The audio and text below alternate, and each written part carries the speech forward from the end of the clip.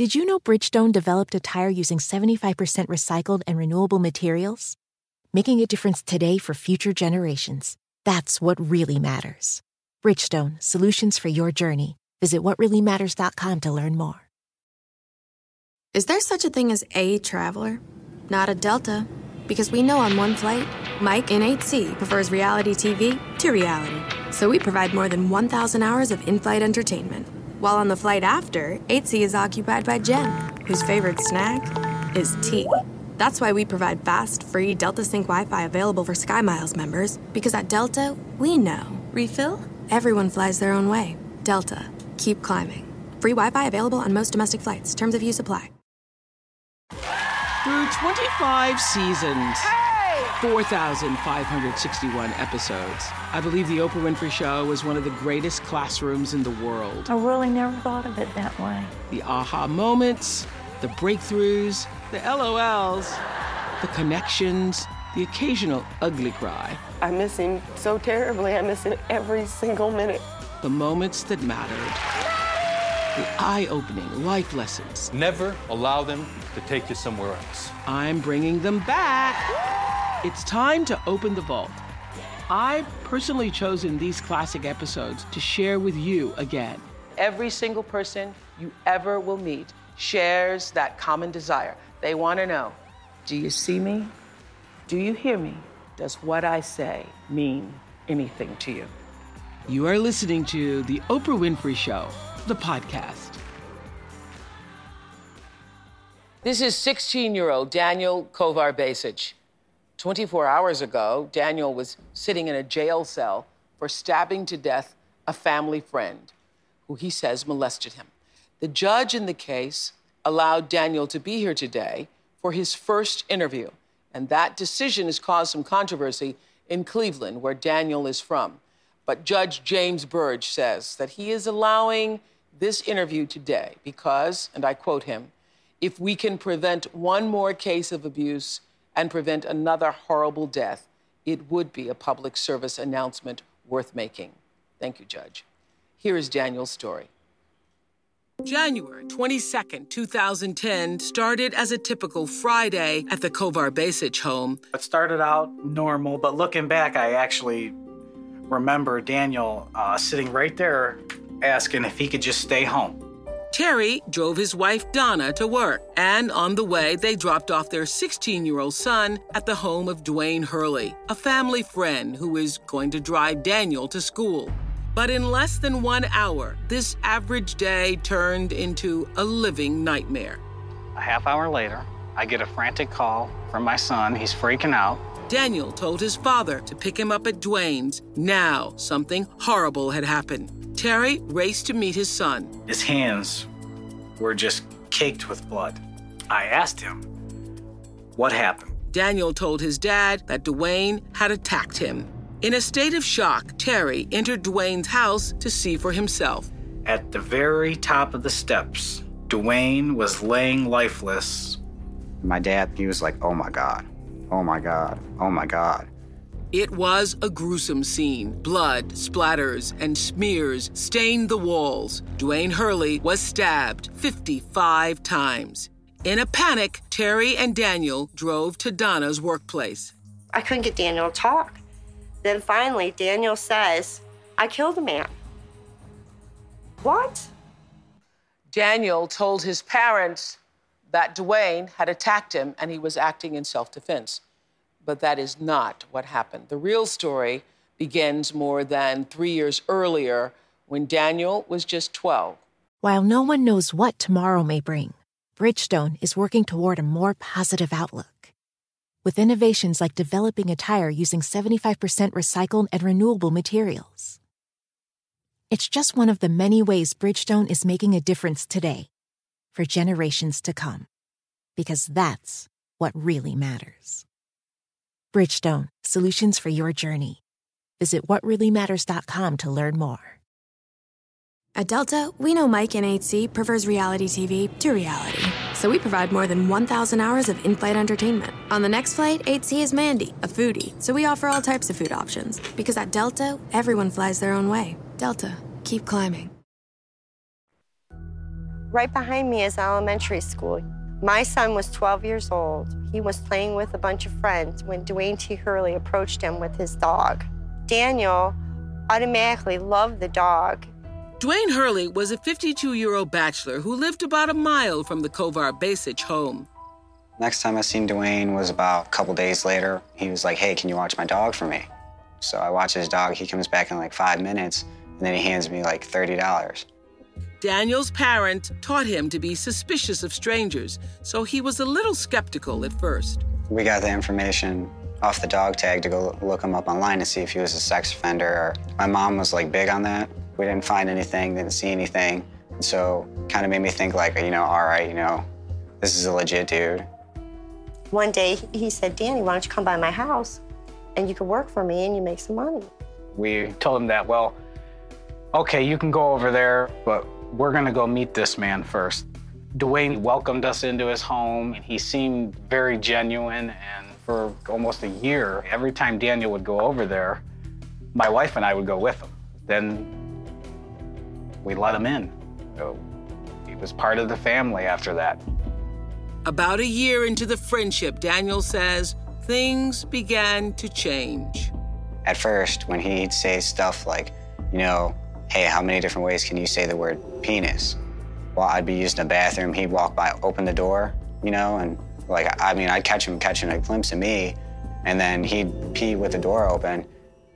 Daniel was now a teenager who was interested in girls and loved cars, but he wasn't old enough to drive legally. He had a Dodge Stratus, a Corvette, and a Prowler. And eventually, after a while, he started letting me drive the Stratus. One time I was going to hang out with my friends, and then I'm like, let me get the keys. And he's like, well, pulls out his keys, he's like, gotta show me your penis first. And I was in a hurry, and I'm like, just give me your keys. And then he's like, no, you really gotta show me your penis. I'm like, whatever. Whipped out my Johnson. And then he wanted to touch my genitals after the touching and stuff. And then I wanted to drive the Corvette. He was like, bigger toys, bigger things. And that was his way of, we gotta bump this up. Well, it progressed to anal over a little after that. I don't want to do these things. After months of sexual abuse, Daniel says he couldn't take it anymore and told Duane to stop. I was thinking, it's all right now. But the abuse continued. 2 weeks before he killed Duane, Daniel fell asleep on his couch. He anally penetrated me that night, and I acted like I didn't know. I'm starting to be mad. I'm starting to hate. Daniel had been planning a romantic one-year anniversary celebration with his girlfriend. Duane saw an opportunity. He said, your anniversary's got to be paid for, right? I felt sick, I felt a rush. It all just popped in my mind all at once. And somehow I understood everything at once. This stuff isn't going to stop. It's going to keep happening, and then I snapped. So Daniel admits to hitting Duane Hurley in the head with a pickle jar and stabbing him 55 times. A judge found him guilty of voluntary manslaughter and aggravated assault. He was sentenced to 5 years probation. And since that verdict, the judge has ordered Daniel to stay in jail until the court finds him a therapy-based treatment facility. With the judge's permission, Daniel left the jail yesterday to drive here with his family and his probation officer for his first interview. Did you realize at the time you were being molested, or had you thought by the time you snapped on January 22nd that it really was a sexual relationship you were having with him? Well, I didn't realize, it was molestation, but I wouldn't put it as a sexual relationship because I look at it as a sexual relationship, both people they're okay with it, which I wasn't. So I just said, sexual relationship because it's what... Sex was happening in the relationship. Yes. And I think that's such a really great point you make for all kids who don't understand when it's happening to you that is what is happening, that now you can use the word groom because you realize that there was a process of getting you ready for the actual, sexual act. or molestation. I remember many years ago on this show, some of you watching now may remember, we did a show about how to protect your kids. And his tactic is a classic child molester's tactic. We did it with little kids in the park where a guy comes and says, can you help me find my puppy, or can you take care of my puppy? For you, it wasn't a puppy, it was actually, a dog. Mm-hmm. And that's how the lure started for you. What is interesting about this is that your parents, having been, made aware of the kind of world we live in, were cautious about that, went online and checked to see if he was a molester, and there was no record of him. No. What did he tell you that what was his way of earning a living? He was a counselor or something like that, and worked with kids, but we found out later he wasn't. It was all a lie. Yeah. It was a lie. So the grooming process, which I, for years, have been trying to, tell the world about, that if a sexual molester is any good at his job, his number one job is to make the child feel that they are a part of it so that they don't tell. Because once you tell, his game is up. Yeah. So the first time, and everybody always wants to know this, why did you keep going back? I felt like I had to. Like, I couldn't get away from him. I already knew that, and it was my fault. I was the one who showed him my genital, which started it, and he kept using that against me. Well, what would your parents think? I just felt like I had to be there. I had to go there, and even if I didn't, he'd come find me. Mm-hmm. Like, if I tell him no, I'm not going to come over, then he was gonna say something. Yeah, I've said this to years for parents. Once a child doesn't tell, if you don't tell the first time, then the guilt and shame of it. Oh yeah.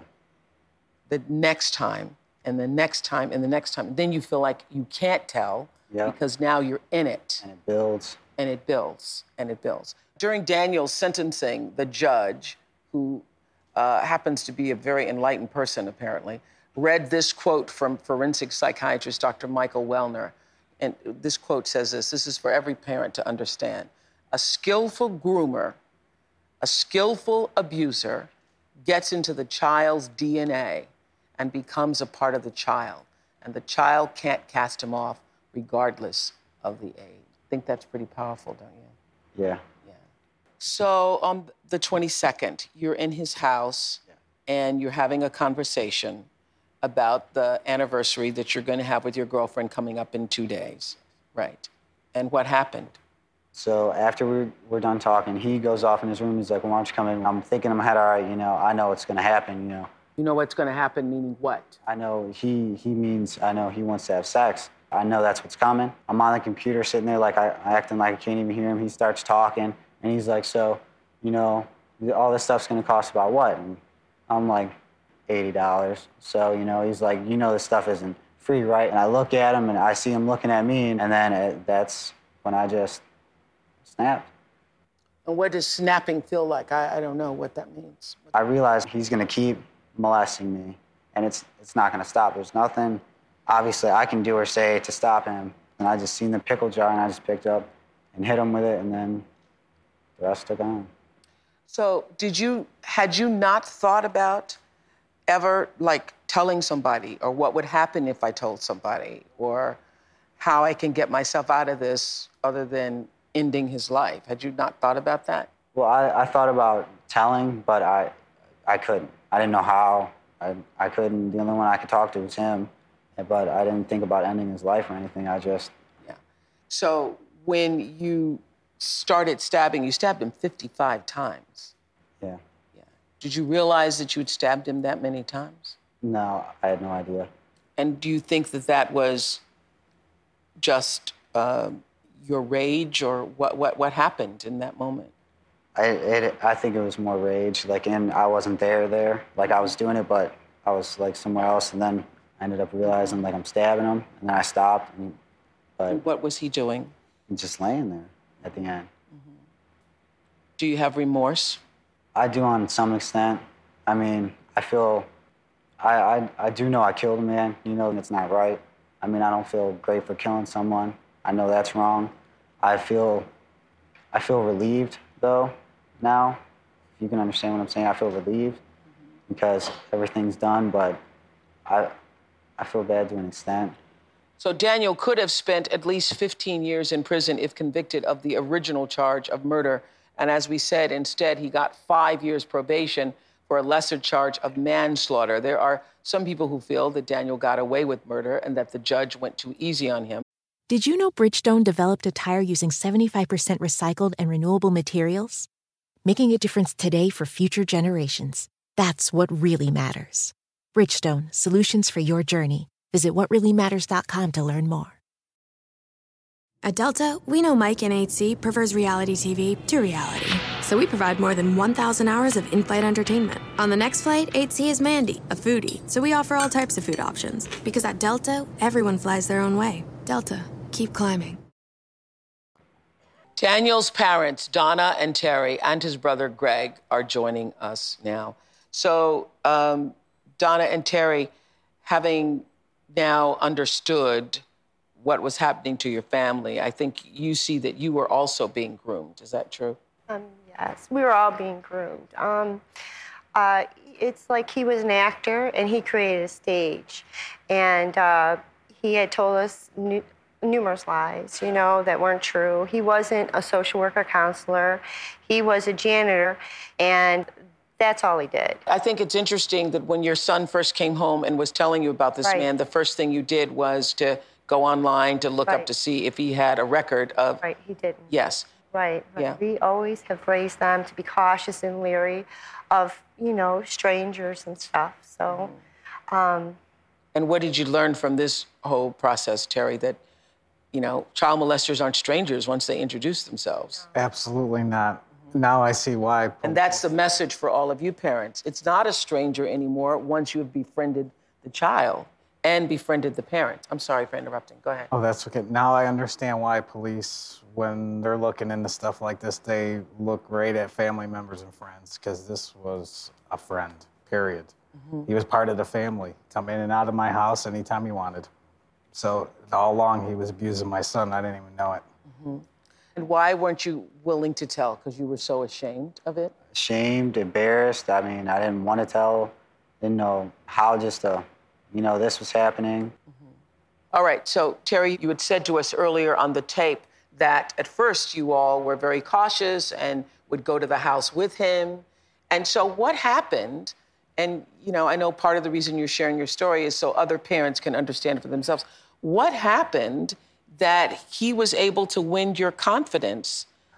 Well, when we first met him, he acted calm, just like any one of you. Like, we'd come up and meet each other. I mean, he was just like anybody. That is the point I'm trying to make and have been trying to make for 25 years here, is that the boogeyman doesn't wear boogeyman clothes, and that the boogeyman is the guy next door and is somebody's father, somebody's son, somebody's uncle. Because if he were acting suspicious or acting weirdly or strangely... The game wouldn't work. That's right. Their game. Then the game doesn't work. The boogeyman is just like you and I. Yeah. So bottom line is you all trusted this guy. If my son ended up missing, if this went the other way and my son ended up missing, my wife and I would be standing right with him looking for our son and would never know that he did anything. That's how much we trusted him. Really? And so, Greg, you're his older brother. Had you any suspicions about your change in behavior with your brother? Yeah, I started to notice like in his eyes, he just started changing. He started acting up in school. Just total change. Started smoking, never did that before. Hates it as much as me. And then he started smoking, just everything. Do you feel that you let your son down? Sure we do. Absolutely. I should have saw... We all do. I should have saw from a mile away, but I didn't. And now we're here.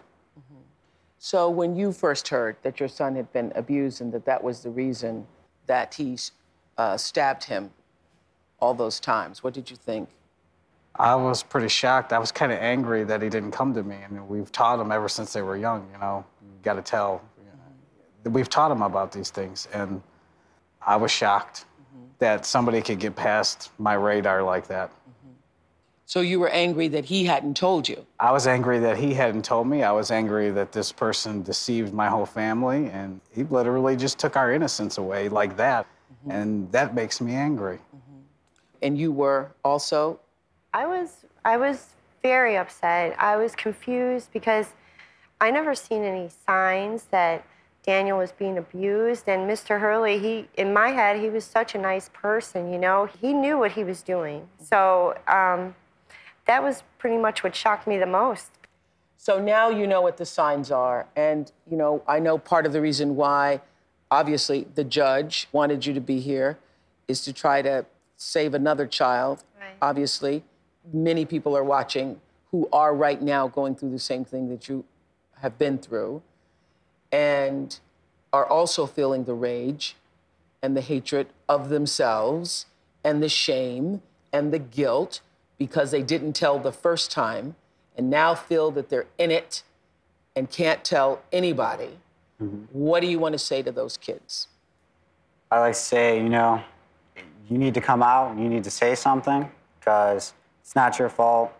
No one's going to blame you. So say what you need to, you know, man up. I mean, you ended up in... Man up. Do you wish you had done that? Yes. You wish you had done that? Yes. Yeah.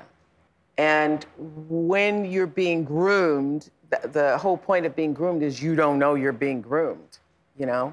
And would you say that when you were in the process of being groomed, being able to have money or being able to drive his car or being able to do whatever, you thought, okay, I can show my genitals for that. I'm willing to do that. And then it got out of hand. It progressed too far. So I know one of the things you want to say to kids is that it gets worse. It doesn't get better. Yeah, it's going to get worse. Terry, you wanted to say what? I wanted to say to the kids out there, listen, when anybody is giving you stuff that your parents don't want you to have, and you think it's cool that, hey, this person's cool, he's giving me alcohol, he's let me ride his car, hey, he's the cool guy, my parents suck. That's what they feel. Listen, something's wrong. Well, you should all know that police recovered about 1,500 pornographic images from Duane's computer, some of them photos of young boys. The Lorain County Prosecutor's Office is appealing Daniel's sentence. We asked them for a statement, but they did not return our calls. So thank you, Daniel. And thank you, Terry and Donna. And Greg, thank you for being here.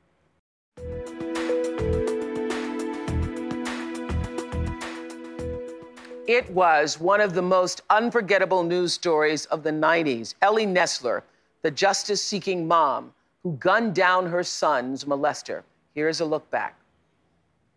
Willie Nesler was just 6 years old when he said he had been molested by Daniel Driver, a dishwasher at this California church camp.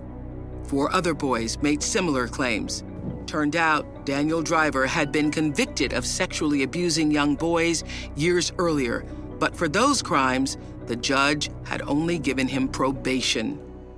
When Driver was tried for Willie's case, Willie's mom was terrified that the system would fail again and that Driver would get off scot-free. That's when Ellie Nesler says she snapped. On April 2nd, 1993, in a packed courtroom, Ellie took the law into her own hands and shot Daniel Driver 5 times in the head. Ellie was convicted of voluntary manslaughter and sentenced to 10 years behind bars. In 1995, she spoke to us from prison. Her children, Willie and Rebecca, were here with me. Ellie, do you ever regret doing it? Yeah, I have regrets. I am sorry that I killed someone and that I'm not with my children. But on the other hand, I wish the judicial system would have taken care of it. I wish I wouldn't have had to, let's put it that way. And did you do it because you thought the judicial system would not? Yes, there were 4 other little boys besides my son that was testifying. The questions they were asking was, how many times did he sodomize you and did you like it? Well, who cares? The boys were 6 years old. They were, raping our children to get on the stand. And my boy was too sick. He was vomiting. I says, Willie, you have to do it. And he was vomiting, and he says, Mom, I can't.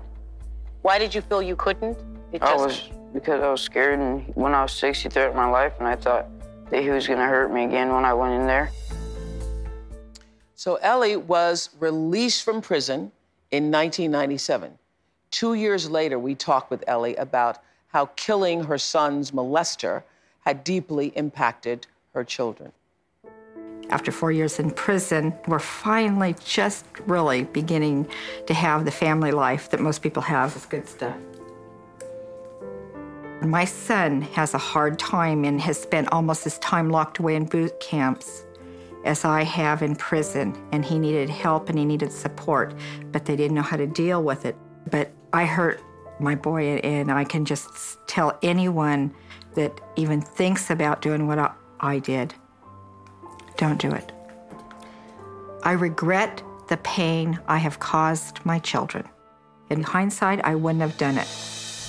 Ellie Nesler was free, but her troubles with the law were far from over. 3 years later, in 2002, she was sentenced to 6 years in prison after pleading guilty to selling and possessing meth. While Ellie was serving that term in prison, Willie's life spiraled even more out of control. In 2004, at age 23, in an act of rage, Willie stomped a man to death. He is now serving 28 years to life for murder in the first degree.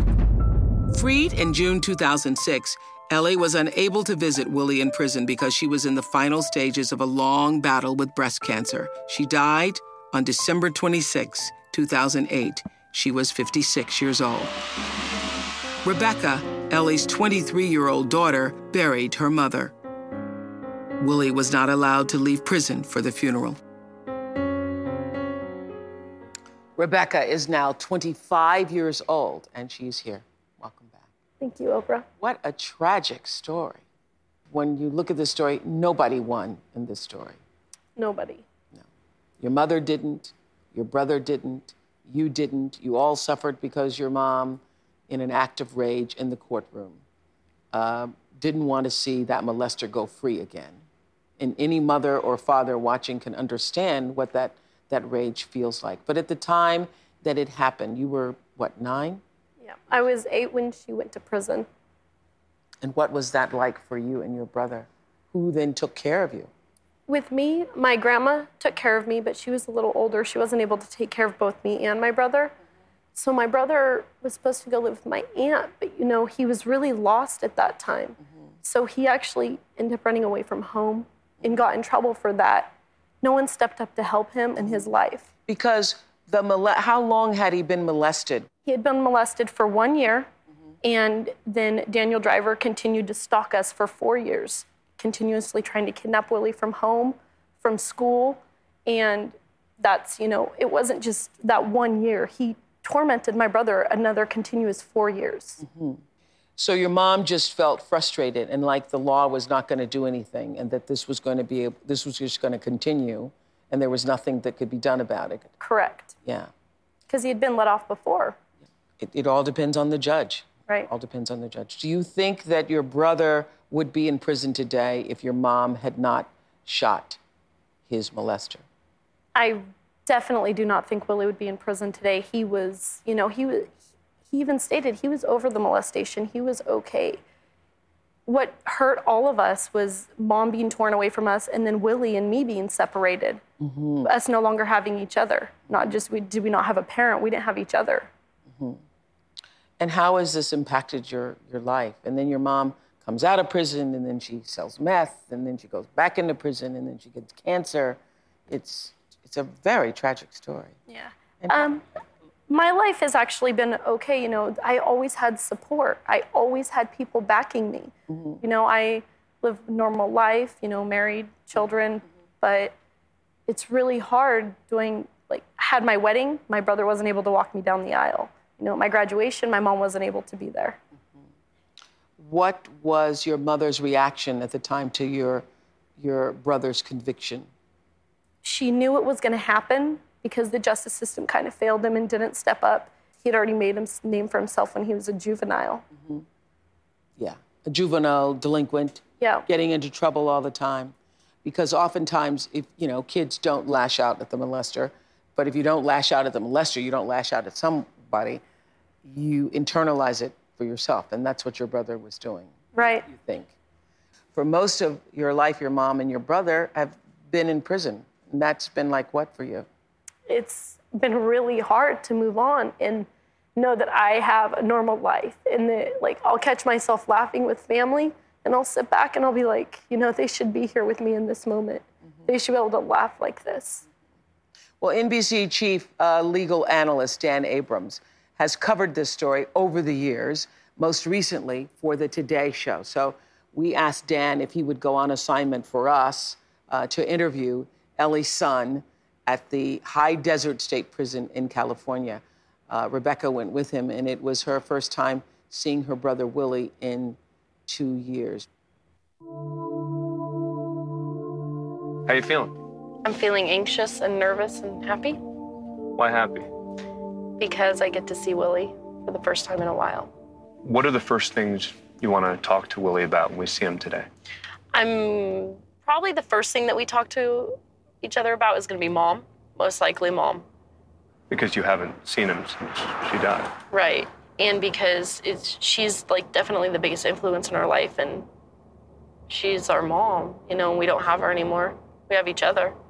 Do you ever get nervous seeing him behind bars? Yeah, today I'm nervous.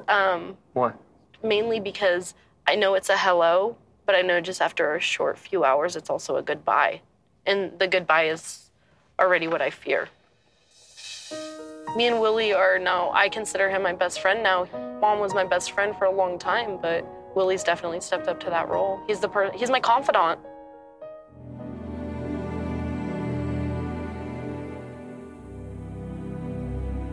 We're here at the gates to the prison.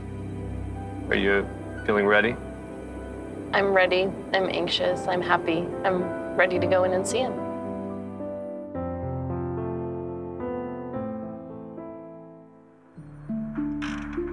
So we just spent 2.5 hours with Willie. First time you've seen him in 2 years. How was it? It was really emotional.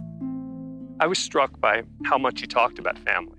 I mean, he talked about your mother, and the minute he started talking about your mother, you could see tears welling up in his eyes. Family's always been so important to all of us, to me, to my mom and Willie, all three of us.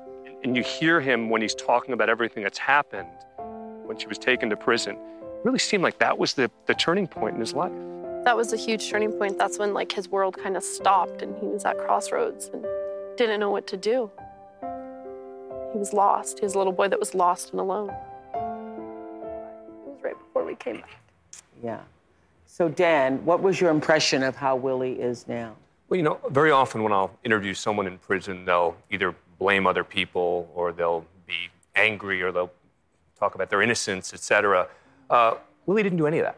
He was really introspective and thoughtful about his whole life and about sort of the path that had led him there.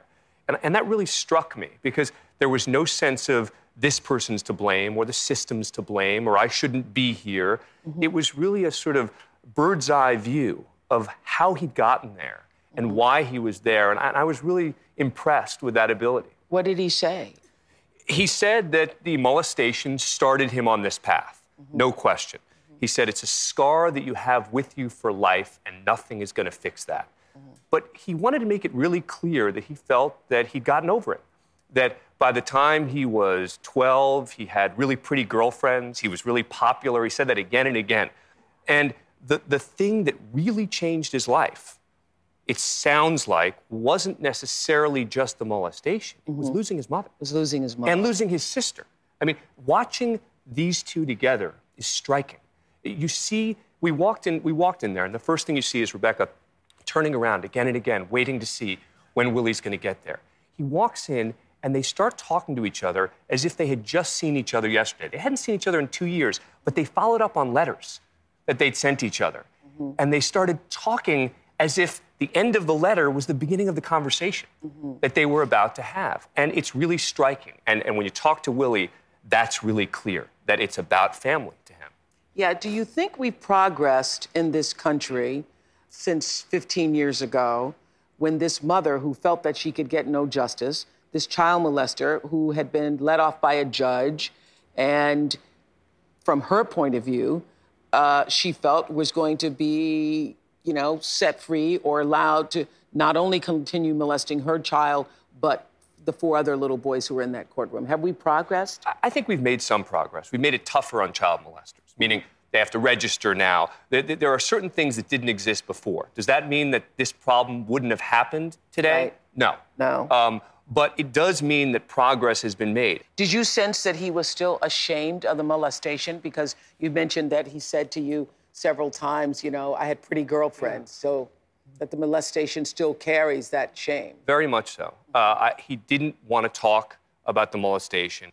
He talked about the fact that he really hated it when people would point him out and say, hey, that's the kid who was molested. His point was that he'd kind of moved on. He'd moved past it. And that once his mother became this national figure and his life was on display for the world, I think that was the hardest part for him. How long will he be in prison? I think it's likely he's going to be there until 2031, when he'd be eligible for parole. The family is going to, I think, continue to fight through the legal avenues, but I think that'll be his first opportunity for parole. And he seemed very ready to do well in prison.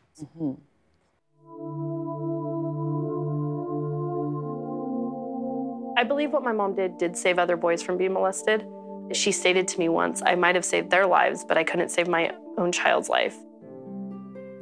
The tears, are just wishing Willie was here with me. Because, these aren't just my memories, you know, they're his memories also. And he was always such a good big brother. He always took care of me. Mom used to not be able to brush my hair before school because it was so tangled, so he would come brush it for me. He has a really big heart. Willie's most recent letter was really emotional. My favorite line that he put is, I will always keep you in my heart as armor, and when I want to have strength, I think of us as children. I remember you when you were born. I remember you as a little girl. I see you in the pictures as a woman, and I think you are a lot like Mom. That makes me happy that he thinks I'm like Mom, because she was the biggest inspirational person in his life. You know, she's a single mom. She raised us both as well as she could and gave her life for ours. So I heard that being with your brother was the first time you recall him actually talking about the molestation, really? Right. Not just about the molestation, but about everything. The shooting, about your mother's death? About us being separated. I mean, obviously it hurts him, and I know that, but him saying it, it validated it, you know? That was a turning point, and that is kind of what tore him up and led him on the wrong path, was all of us being separated, and how much he missed me during that time. So if he's watching right now, what do you want to say to him? He knows I love him, but I want to say I love him, and it's hard to do it without him. You know, it's just hard to live a normal life without him right here by me. And I hear he has a 9-year-old son. He does have a 9-year-old son. And who's taking care of him? His mother. He lives in Texas with his mom. Wish you the best. Thank you. Well, thank you both. I'm Oprah Winfrey, and you've been listening to The Oprah Winfrey Show, the podcast. If you haven't yet, go to Apple Podcasts and subscribe, rate, and review this podcast. Join me next week for another Oprah Show, the podcast. And I thank you for listening. While no one knows what tomorrow may bring, Bridgestone is working toward a more positive outlook. With innovations like developing a tire using 75% recycled and renewable materials. It's just one of the many ways Bridgestone is making a difference today, for generations to come. Because that's what really matters. Bridgestone, solutions for your journey. Visit whatreallymatters.com to learn more. At Delta, we know Mike in 8C prefers reality TV to reality. So we provide more than 1,000 hours of in-flight entertainment. On the next flight, 8C is Mandy, a foodie. So we offer all types of food options. Because at Delta, everyone flies their own way. Delta, keep climbing.